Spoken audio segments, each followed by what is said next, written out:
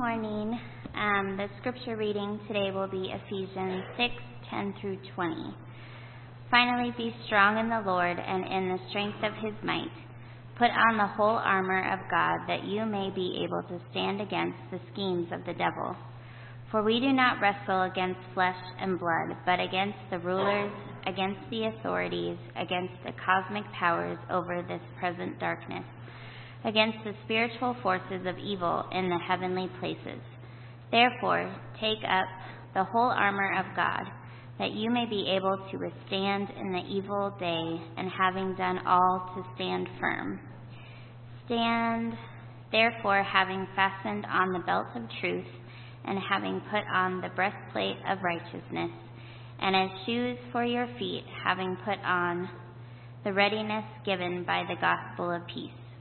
In all circumstances, take up the shield of faith, with which you can extinguish all the flaming darts of the evil one, and take the helmet of salvation and the sword of the Spirit, which is the word of God, praying at all times in the Spirit with all prayer and supplication.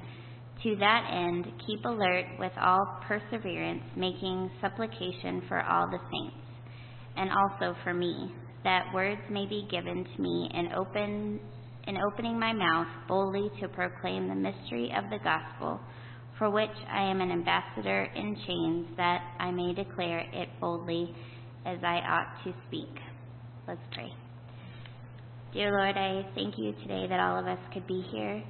I pray that you would open our hearts to hear your word and to be able to listen and focus on what you have for us today. I thank you for everyone that's here, and I pray all of this in Jesus' name. Amen. So as you read the Gospels, you'll see that Jesus has power over 4 different categories of things. Let's just use that kind of weak, nondescript word, things. This is the interactive part while our children go to their lesson. What 4 things does Jesus have complete power over, and that he exampled to us systematically time and time again? Name one. Sorry? Wind. So let's put that under the category of nature. Even the winds and the sea, what? They obey him. What else? Okay, death. Let's say death. He is the resurrection and the life. Anyone who believes in him, though he die, he shall live. Right? Okay, so death, that's a huge one. Jesus, as a matter of fact, in Revelation 1, you will see that he holds the keys to Hades and death. And he says, I was the one who was alive and died, but I am alive forevermore. Anything in nature, a tsunami, a tornado that sadly ripped through Tennessee this last week, anything in nature, and death are completely in his control. What else? The devil, the spiritual realm? Yes. Demons, Satan.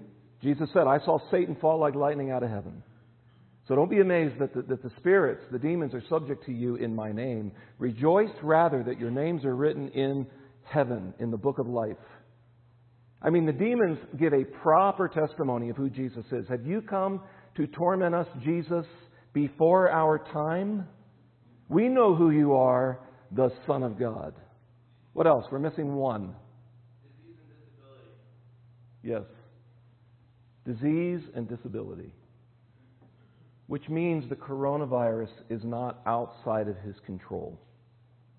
Do we have to be careful? Should we be wise? I mean, are we going to be foolish and say, if you love God, you'll never contract the coronavirus? That's foolishness to think like that. God can protect anyone. He even causes the rain to fall on the unjust, just as he allows it to fall on the just. We are in a fallen world under a curse of sin. But we need to remember here at the outset that Jesus is in complete control. He is the sovereign one over death and disease and demons and nature. None of it escapes him.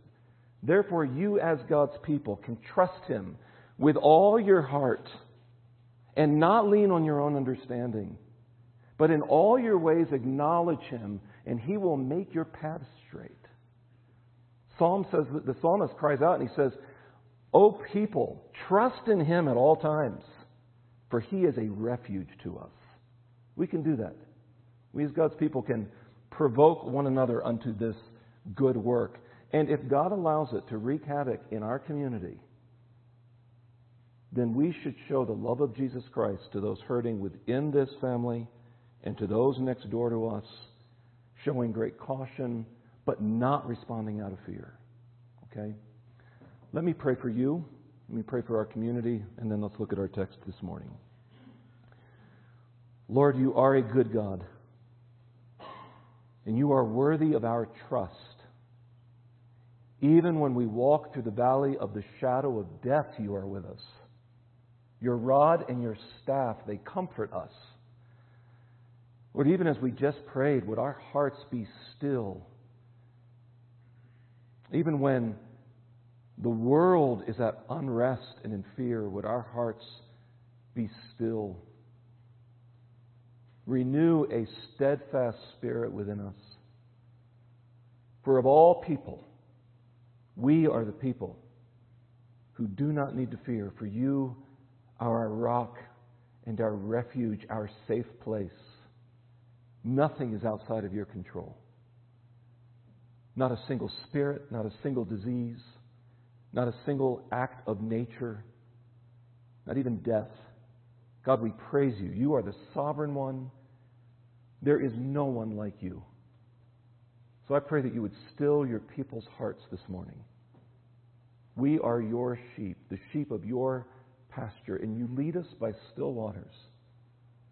Even when storms rage, Lord, even the winds and the seas obey Your voice. So capture our hearts this morning by Your incredible greatness, and that You are making all things new, and that we live with a confident expectation for a place that we have never seen and that we have not yet arrived at yet. Help us to be faithful pilgrims and strangers on this earth as we trust in You in all circumstances. We pray this in Jesus' name. Amen. This is kind of sad to say this, but probably the last time I'll say it for a while. Please take your scriptures and open them to Ephesians chapter 6. This morning we complete our study in this incredible letter written to the believers at Ephesus. Where are we going from here? Next week we will begin a 4-week study that is gloriously interrupted by what we call Palm Sunday, which is Jesus' entry into Jerusalem. There'll be an individual sermon on that, and then we will have a Good Friday service, and then we will have a celebration on that Sunday highlighting and glorying in Christ's bodily resurrection from the grave. But there'll be a 4-week study then spread out on walking with God. Here are the 4 topics. We will talk about walking with God through doubt. I'm not just talking about a little bit of doubt. I'm talking about severe, incessant, plaguing, dark doubt. Okay, how do we do that? How do we walk with God through those seasons of life? Walking with God through death. Several of you in here, just in the last year, in the last couple years, have experienced the very deep loss of a loved one. How do we walk with God through death? How do we walk with God through trials and suffering? And then finally, how do we walk with God with hope in the sense of the best is yet to come, a confident expectation that there is going to be a new heaven and a new earth and a new city. So that'll be a 4-week sermon series. It's a great short series to invite neighbors and friends to be a part of. Okay, so think about who you might be able to invite to benefit from the proclamation of God's Word. Ephesians 6. Start with a question. What do you know of your enemy, and what is your strategy for standing against his schemes? Do you even have a strategy? Did you wake up and implement that strategy? Here's my concern. I would be a poor leader if I told you that this world is a playground. I would be a poor spiritual leader if I let us just sort of numbly walk forward thinking life is a mall or a beach or a playground, because it is a battlefield. You go to sleep in a battlefield and you wake up in a battlefield. And the reason we say that is because that's what God's Word says. So, what do you know of your enemy, and what is your strategy for standing against the forces of evil? Paul wrote this letter and 3 other letters. We call those 4 letters the prison epistles, or the letters he wrote from prison. He wrote this letter to believers in Ephesus. It was probably a circular letter, so it went to several churches. And he wrote it while he was in Rome under house arrest for 2 years. It's very interesting, the setting. Acts 28, verse 16 says this: "And when Paul came into Rome, Paul was allowed to stay by himself with someone." Who was he with? He was under house arrest. He was able to pay for his own lodging, his own food. But it says he was able to stay by himself with the soldier who guarded him. He was forced to have a roommate. And that roommate was a Roman soldier. And so when you start to see the illustration that Paul uses, it's a staggering illustration of this soldier, this probably a Roman foot soldier or bodyguard, and brought here. Paul was probably looking right at this man because he perhaps was chained to him, but he was at least in close proximity to him. He wrote this letter 7 to 9 years after his visit to Ephesus. So that church had changed. Let me ask you, do churches change within 7 to 9 years? Yes. Some for the better, some for the worse. In this final section of the letter, if you look at the verses 10 to 13, Ephesians chapter 6, you'll see that Paul addressed the armor of God in a very general way. But now he's going to move and he's going to provide 6 specific pieces of armor that will help believers be equipped to stand against the assault of the devil's, it says, schemes. The idea there is methods or tactics or strategies. Do you know God's Word is going to give you a tactical strategy? Are we living in that reality? In the second half of this letter, do you remember this? Beginning in chapter 4, which feels like, for some of you, 3 years ago. It was just late last year we started this study. And when we got into chapter 4 earlier this year, there was one particular verb that structured the teaching. Do you remember what verb that was? It was not blinking. It was a learned response. Right, walking.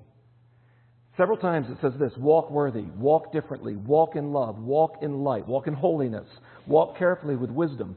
But in his final application, and I want you to kind of feel the brakes be put on, because Paul's going to change the verb. It's no longer going to be walk, walk, walk, walk, walk like this. It's going to be what? Stand. Now that seems counterintuitive from where Paul just came from, right? Walk, walk, walk, walk, walk. No, stand, withstand, stand, stand. Look at the uses. Look at verse 11. That you may be able to stand against. Now, the word stand is not used in verse 12, but there is a word used 4 times. It's the word against. For you do not wrestle against, primarily. Okay, it's a Semitic word for humanity, flesh and blood. That's not your primary struggle. But you wrestle against. Look at verse 13. That you may be able to withstand. And then he says in verse 13, stand firm. And then verse 14, one more time, stand. Okay, why the change? Why is this an effective tactic when we wrestle against spiritual darkness and the forces of evil? Because here's the picture. As we get into Ephesians 6, we are in an extended military campaign against spiritual forces, which means you can't see them, against cosmic intelligences, which means they're from another world you really haven't even seen yet, real demonic personalities, and because Satan is called the ruler of this world, or the prince and the power of darkness, we would say this: what you are confronted with in this extended military campaign is a hierarchy of hell.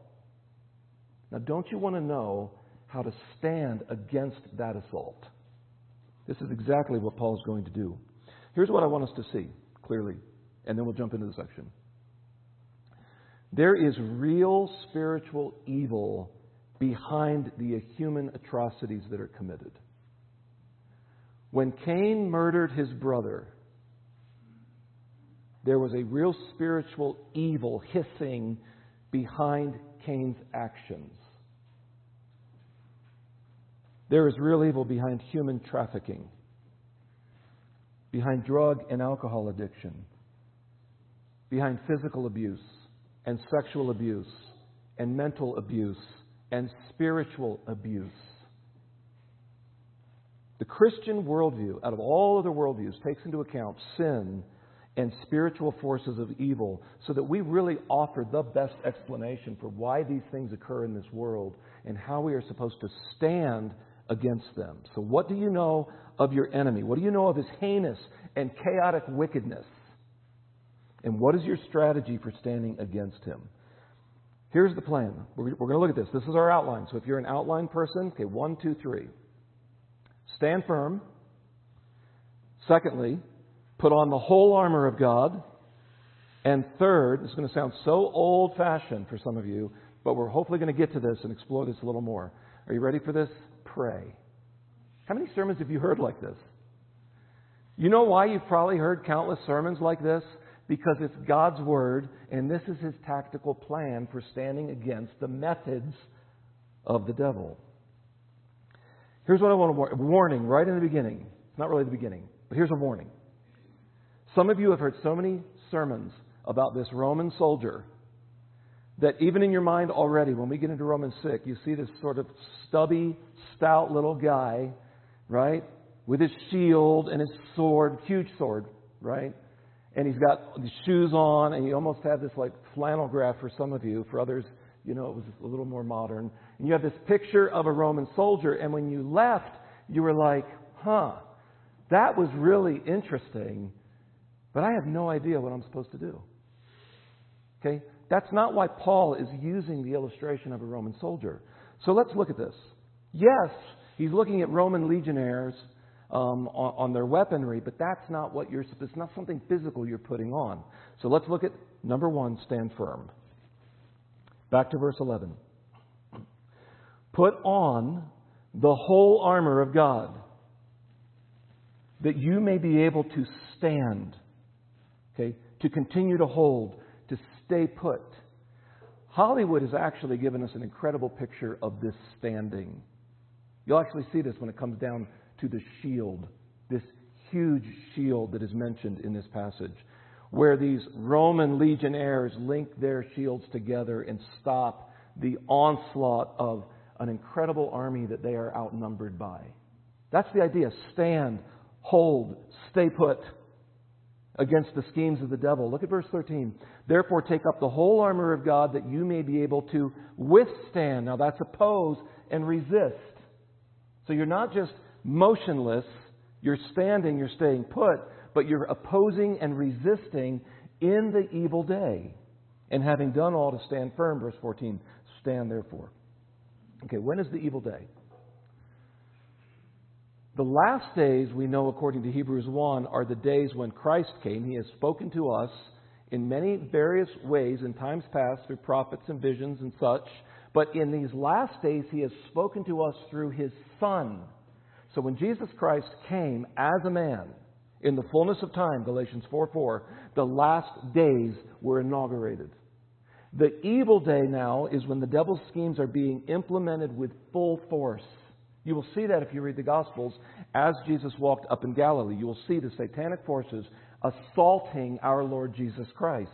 Revelation 12:12 gives a warning. It says this, "Woe to you, O earth and sea, for the devil has come down to you in great wrath because he knows something." What does he know? Because he knows that his time is short. Because he has that knowledge, his assaults right now are raining down, and this is the evil day. For too many Christians, we don't understand the danger of that reality because we fail to believe in the spiritual world. But if you would just come to this text and believe what it says as children of simple faith, it would help you so much understand the battle and the tactics against the schemes of the devil. Do you know that proud people are compromised people? When we talk about standing, I want to highlight this one in particular weakness. As we stand together, okay, as we form a line, if you would, proud people are the weak link. Arrogant Stoics are not strong spiritual warriors. Let me read to you, because James, the half-brother of our Lord Jesus Christ, will say this. In his letter, he will say, resist the devil and he will what? He will flee from you. Okay, so according to James, what does it look like to resist the devil? To stand, if you would.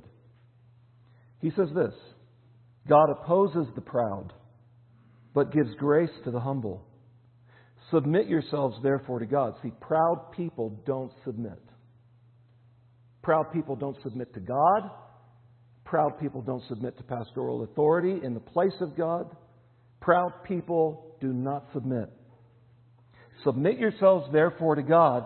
Then he inserts this. Resist the devil and he will flee from you. Okay, what does that look like? Draw near to God and he will draw near to you. Cleanse your hands, you sinners, and purify your hearts, you double-minded.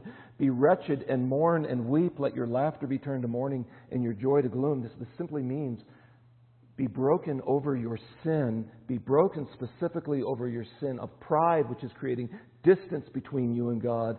Verse 10, humble yourselves before the Lord, and he will exalt you. Paul reminded the church at Corinth that we do not need to be, quote, outwitted by Satan, for we are not ignorant of his designs. Proud people are weak spiritual warriors. So stand, and stand together, and stand in humility. Now, part of our strategy in our struggle against the devil's schemes is to stand in the power of the Lord and his might, but also a successful stand involves this, and this is the second point, put on the full armor of God. I want you to see this. Twice in this passage, we are told on to put all of it. We're told to put on the whole armor. Look at verse 10. Put on the whole armor of God that you may be able to what? This should be familiar by now.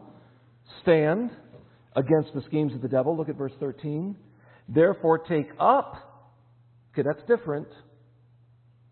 There are some pieces of armor you put on and some that you take up. We're going to look at that in just a few minutes. That you may be able to withstand in the evil day. So the schemes of the devil and the evil day are sort of used as synonymous ideas. Taking up and putting on are used as synonymous ideas in this spiritual warfare.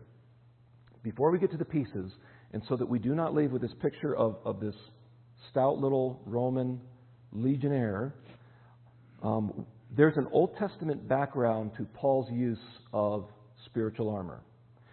And like last week we said, it is sunk into the prophet Isaiah's writings. These are not original ideas with Paul. Paul is borrowing these ideas to make a point. What you will find out is with that Old Testament background, all of the armor language is typically attributed to the Messiah, the coming suffering servant. The armor language is a way to talk about identification with Messiah. In the New Testament, we would say, in union with Jesus Christ. We are in Him. So it talks about identification with God and His purposes. So this is not something external from us that we are putting on. It is something we have access to because of our relationship with God. Is that clear? Because it has to be clear before we move on. Because if you're thinking, I need to go out to Walmart and find these gospel boots, you've missed it. Or somehow I just got to, pull up my belt and fight harder. If that's what you're Paul isn't asking you to do anything more. Or if I could use poor grammar to get your attention, he's not asking you to do better, to be gooder. He's not asking you to do that. You are standing in the reality of something, and because you are in this relationship with God, who is the armor, you can stand effectively. But there is still something you have to do individually. Some of the armor, truth, righteousness, salvation, suggests we are to put on, I want you to hear this, you are to put on God. Just like it said in Ephesians 4. Put on what? The new man which is created in Christ Jesus. And in others, we are at least to put on the characteristics of God, His righteousness, His truth. This aligns with Isaiah's description of the Lord as a warrior. So here's what this is not asking you to do. This is not asking you to launch a brand new campaign against Satan. You're not going to go out there and start rebuking the devil and getting in small little house prayer groups and binding Satan.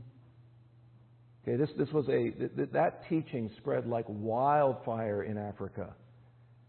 And I'm like, who's binding Satan? Because he keeps getting loose and running around. And the Bible says he prowls around like a roaring lion. And they would laugh at the idiocy of this teaching that they were. No, that's not part of your spiritual warfare. That's not part of the tactics that God has given you. This is not suggesting a new attack on the devil. You are standing in Christ's victory. You're fighting from a position of victory. You're never told to advance against Him. Jesus is the hero. You're simply standing with Jesus. We are to stand in what Christ has already accomplished. Do you know that even Michael the archangel didn't launch a new campaign against Satan? Matter of fact, Jude says this. But when the archangel Michael, contending with the devil, was disputing about the body of Moses. See, at some point, Satan wanted the dead body of Moses to probably put forward the illusion of some miracle and speak lies, because that's what the devil does. And when they were disputing about the body of Moses, he did not, Michael the archangel, did not even presume to pronounce a blasphemous judgment against the devil, but simply said, "The Lord rebuke you." You stand with the Lord. You are strong in Him and in the power of His might. You're not fighting for anything new. Death has already been defeated. The devil has already been defeated. Sin has already ultimately been defeated. So you are standing in the victory that Jesus Christ, our hero, has already won. So putting on the armor is not about doing work that only Christ could do. Putting on the armor is about standing in His finished triumph. It's about union with Jesus Christ and gospel stability. So let's look at these 6 main pieces of armor then, with that in view. 6 main pieces of a soldier's kit that help us stand firm. Look at verse 13 again. This will set us into the 6 pieces. Therefore, take up the whole armor of God, that you may be able to withstand in the evil day, which is the same thing, same idea as the schemes of the devil, and having done all, to stand firm, stand therefore first piece of equipment, having fastened on the belt of truth. This belt was worn under the armor, and it held things in place. It secured the small dagger-like sword on the side. It kept him from being impeded. If he had to move side to side or forward, the belt would hold things together. Have you ever worn a pair of pants that were too loose around the waist and you forgot to put on a belt before you left the house? You ever done that? Some of you are like, it's been a long time since I've worn a pair of pants that were too loose. And then what do you do in the rest of the day? Kind of pulling that up. This is a good day to tuck the shirt in. You try to get a little more space in there, right? One of our children, he just had such a small little waist, and if you would watch him run around our yard in Zambia, he'd run, and then he'd have to stop, and he'd have to pull his trousers up, and then he'd run, he'd have to, and then he'd start running with one hand on the side of his trousers, and he'd be almost tripping over them. It impedes movement. That's all this does. Do you know what impedes your movement? Deception. Lies. Do you know what gives you freedom of movement? God's truth and your truthfulness. By the way, in the first 2 pieces of armor, there is a subjective and objective meaning. Doctrinal truth frees your movement, and your truthfulness frees your movement. When you abandon God's Word as your final authority, you are impeded and you are going to trip while being assaulted. That is not a good position. And if you are not truthful, That will impede your movement, and you will be assaulted while tripping. One of the devil's many descriptions is that he's a liar. Jesus said in John 8:44, he is a liar and there is no truth in him. Do you know that Satan has built a network of deception throughout this world? As the prince and the power of the air, as the ruler of this world, as the God of this world. Those are all titles for Satan. He has built an incredible demonic network of deception. He promotes false doctrine in the name of God and quotes Scripture word perfect. See, it would have been easy to attack media right there. But do you know where he is sowing some of his worst lies? In the church. Remember last week we talked about how Satan resisted, or how Jesus resisted Satan in the wilderness. And all three times he moved and quoted Deuteronomy. Right? It is written, it is written, it is written. And one time Satan picks up the very sword of the Word and turns it back, and he quotes Psalm 91, 11-12 perfectly. While they're 400 feet high on the pinnacle of Herod's temple, listen to what Satan, he's so clever. Listen to what he does. Cast yourself down if you're the Son of God. For it is written, this is still Satan speaking, the Lord will command His angels to take good care of you. They will lift you up in their hands. They won't let you trip over a single stone. He quoted Scripture word perfect. What was the problem? It was out of context. And that's why Jesus then quotes another passage and places it into context. Satan can promote lies while quoting Scripture perfectly. Do you know you can make Scripture say anything you want, but it doesn't change the actual meaning of Scripture just because you quote it out of context? Satan has his teachers, his temples, his churches, his mosques, his synagogues, his cathedrals, and his Baptist churches.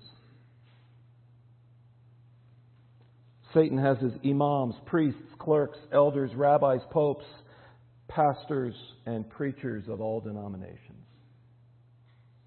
Satan thrives in religion. He's at home at the heights of the temple, and he's very comfortable possessing Judas at the Last Supper in Jerusalem.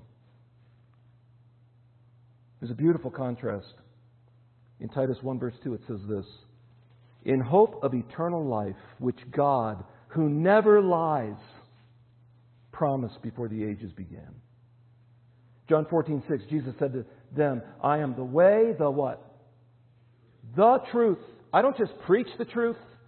It is my nature. I am the way, the truth, and the life. And no one goes unto the Father except through me. So if you think there's another way, if you think there's a clever, another moral, religious, opportunistic way, you have swallowed hook, line, and sinker the lie of Satan. Because Jesus is the truth, and He is the only way to the Father.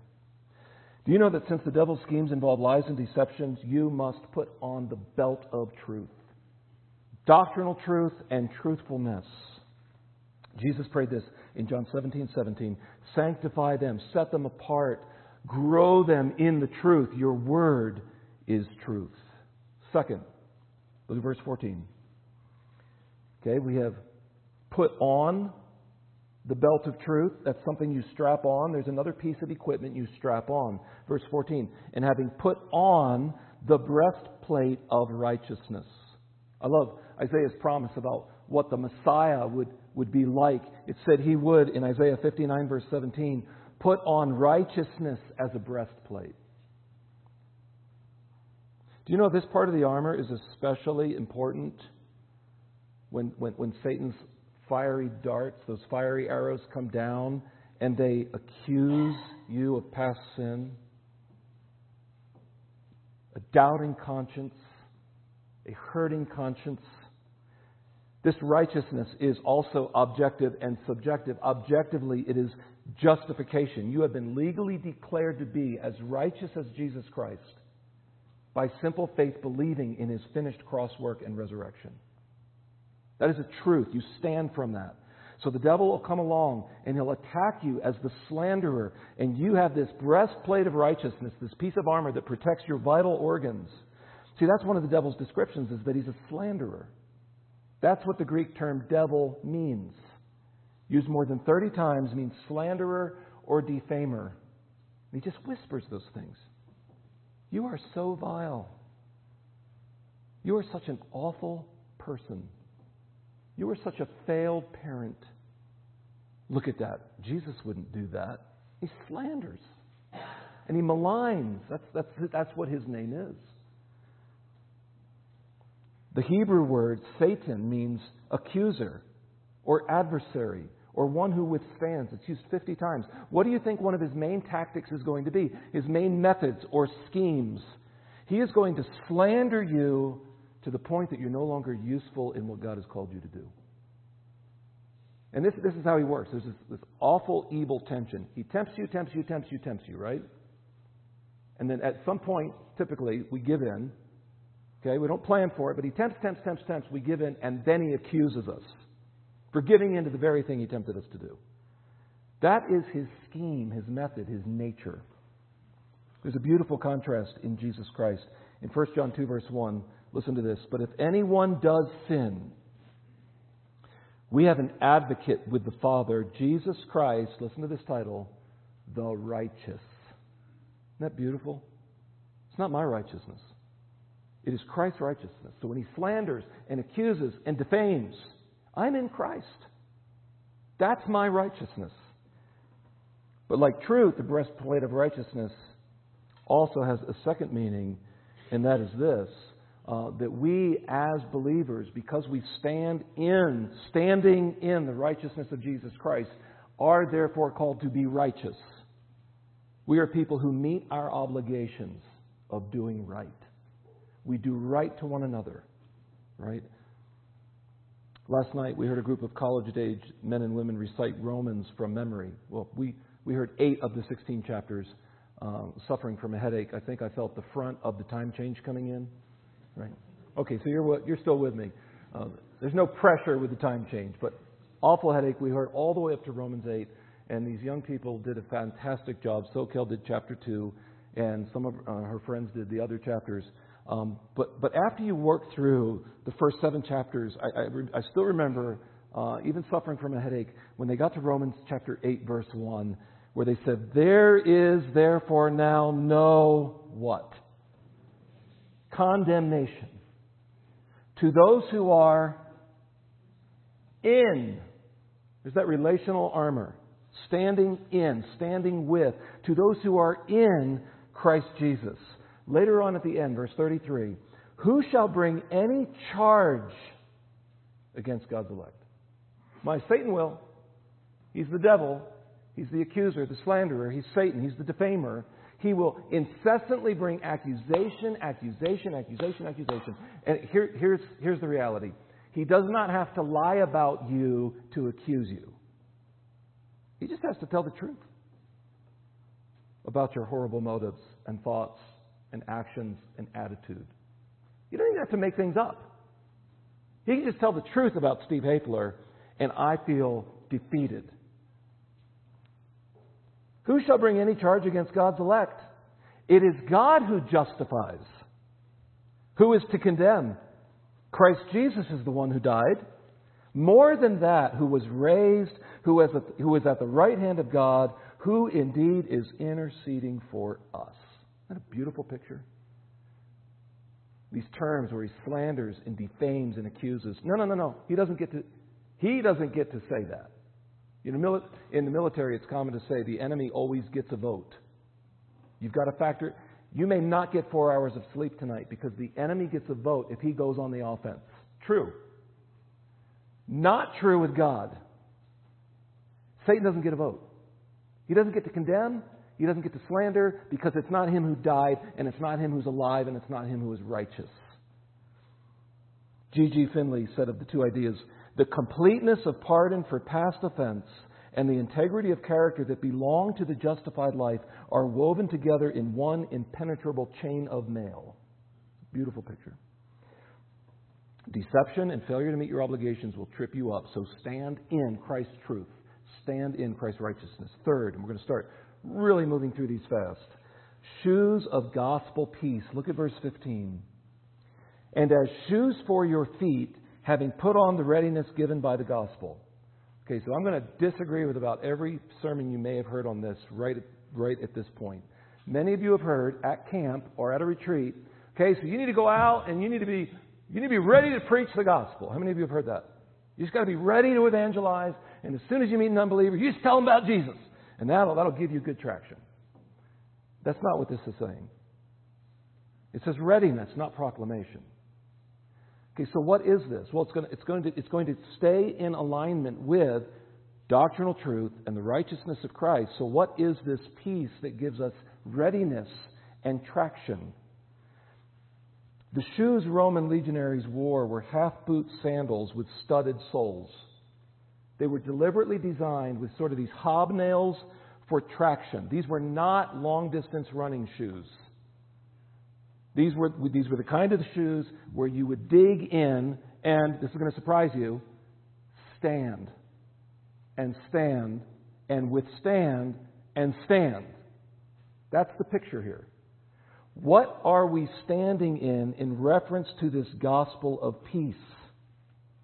Amidst satanic attack, you are standing on the side and in relationship with who? The Prince of Peace.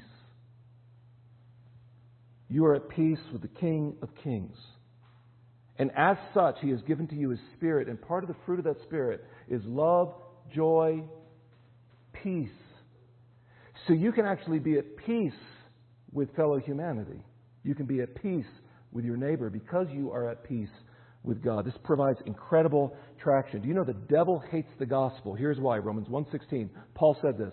It is the power of God for salvation to everyone who believes. And when you know that you have been born again and you are standing on the side of the Prince of Peace, it gives incredible standing when Satan starts aiming those fiery darts of doubt and unrest and the lack of peace into your heart.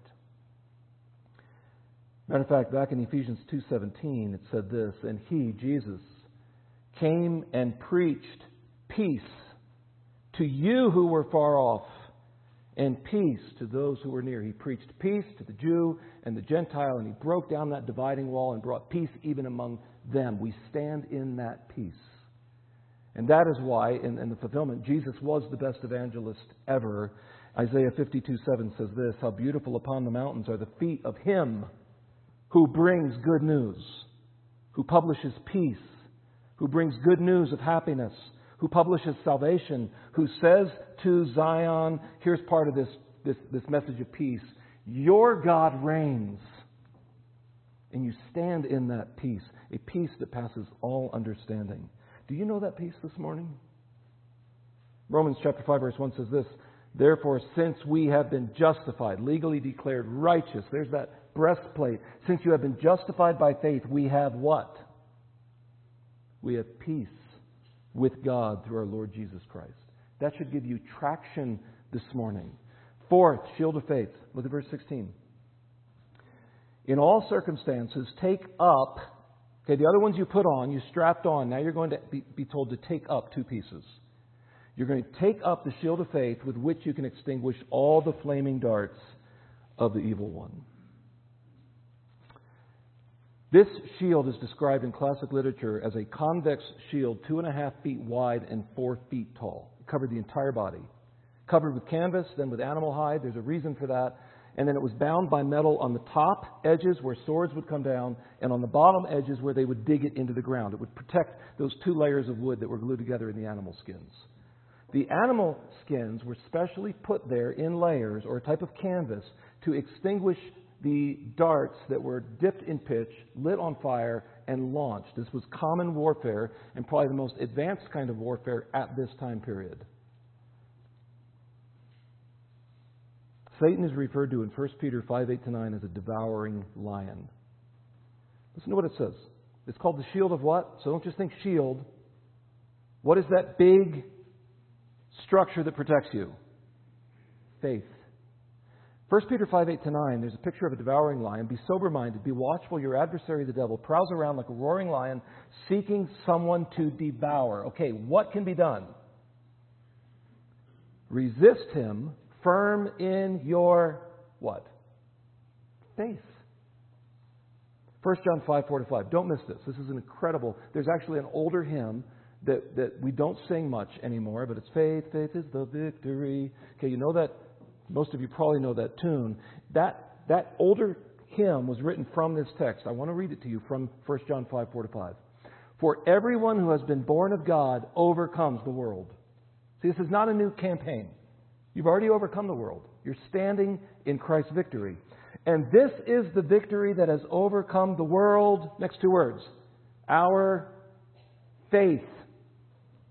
Who is it that overcomes the world? Except the one who believes that Jesus is the Son of God. Your faith has an object, and it is Jesus Christ. And when you stand in Christ, that is the shield that stands in front of you. And when you are assaulted, and when the methods and the schemes rain down from hell, it is faith in Jesus Christ that protects you. Fifth, look at verse 17. And take, just like we took up the shield, we take the helmet of salvation. Isaiah promised a Savior who would, in Isaiah 59:17, put on a helmet of salvation on his head, and he will put on garments of vengeance for clothing, and he will wrap himself in zeal as a cloak. That Roman helmet was made of bronze or iron, and nothing but a well-designed hammer or axe could even get through it and penetrate it. It was hot and uncomfortable. Here's what I want you to know about the helmet. A seasoned veteran soldier would never put that heavy structure on his head until when? Until the enemy was close. And so for Paul to say, you take this up and you put it on, the enemy is at hand. They put that on. It was heavy and it was hot, but for the believer, our helmet is the assurance of salvation, not just now, but future and eternal. Listen to what Paul says to the church at Thessalonica, 1 Thessalonians 5:8. But since we belong to the day, let us be sober, having put on the breastplate of faith and love, and for a helmet, he's going to add something to this description, the hope of salvation. Do you know that is going to protect you? That helmet is a confident expectation that Jesus Christ will do exactly as He said He would. He would save you. And He told His disciples in John 14, don't be sorrowful, for I'm going away, but I'm going to come back, and I'm going to get you. Charles Hodge wrote this, that which adorns and protects the Christian, which enables him to hold up his head with confidence and joy, is the fact that he is saved. Look at the sixth piece, verse 17. And the sword of the Spirit, which is the Word of God. There are two words for the word word. One is logos, the other is rhema. Those are two Greek words. Logos is the full word, the fully revealed word. That's why in John chapter 1, Jesus is called the logos. He's the full, completion, fulfillment of the Word of God. There are other shorter statements, or what they would call statements that are used in confrontation and rebuke. It's not the full revealed word, but these are specific statements. They're the rhema. Okay? Do not fear, for God is on your side. That's a specific statement. Do you know when it talks about the sword of the Spirit, which is the Word of God, do you know which word is used for word here? Rhema. Short, confrontational statements. Specific statements. Romans 10:17 says this, so faith comes from hearing, and hearing through the word, rhema, of Christ. These specific statements of hope, of confidence, of courage.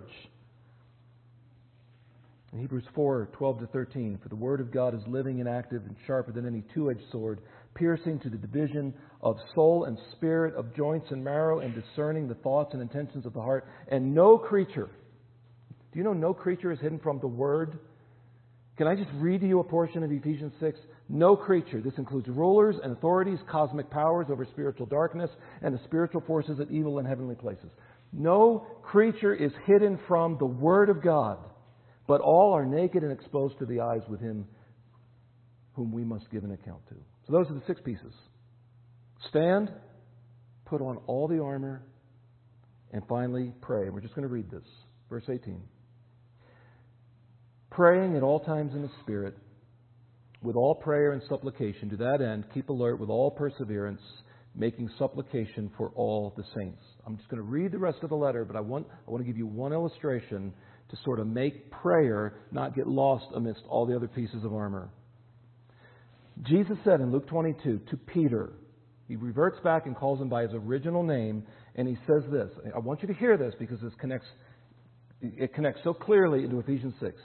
Jesus says to Peter, Simon, Simon, behold, Satan has demanded to have you. Okay, somehow that's possible in the spiritual realm. That he might sift you like wheat. You know what Jesus' response was? Listen to what he says. But I have prayed for you. Satan asks to have Peter personally to sift him like wheat. Jesus says, but I have prayed for you that your faith may not fail. And when you have turned again, strengthen your brothers. Peter said to him, Lord, I am ready to go with you both to prison and to death. Remember, pride people don't make good spiritual warriors. Jesus said, I tell you, Peter, the rooster will not crow this day until you deny 3 times that you know me. Satan wants you. Jesus will say, but I have prayed for you that your faith will not fail. Just notice real quick. The 4 alls. Pray at all times. Do you see that? Pray with all prayer and supplication. Keep alert with all. There's the 3rd all, perseverance. Making supplication for all the saints. Have you prayed for me this week? Have you prayed for the person sitting in the row with you? Have you prayed for the person behind you? This is how we keep alert. Paul then asks for a specific prayer. Let's just read the rest of it together. 6:18 to 19. And also for me. Pray for me. I would say that as your lead pastor. Pray for me. Read the stats. They're not encouraging. That the words may be given to me in opening my mouth boldly to proclaim the mystery of the gospel, for which I am an ambassador in chains, that I may declare it boldly as I ought to speak. Verse 21. So that you also may know how I am and what I am doing. Tychicus, the beloved brother and faithful minister in the Lord, will tell you everything. There's that relational component. After all this armor talk, I have sent him to you for this very purpose, that you may know how we are and that he may encourage your hearts. I'm going to ask our music team to come forward.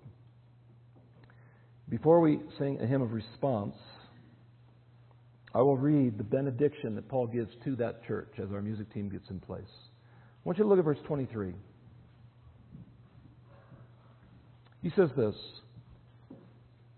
peace to the brothers and love with faith from God the Father and the Lord Jesus Christ. Grace be with all who love our Lord Jesus Christ with love incorruptible. 3 farewell blessings.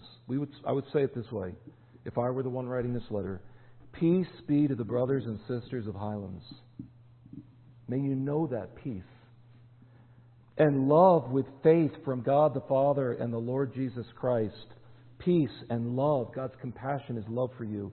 And finally, grace, His extravagant and undeserved kindness.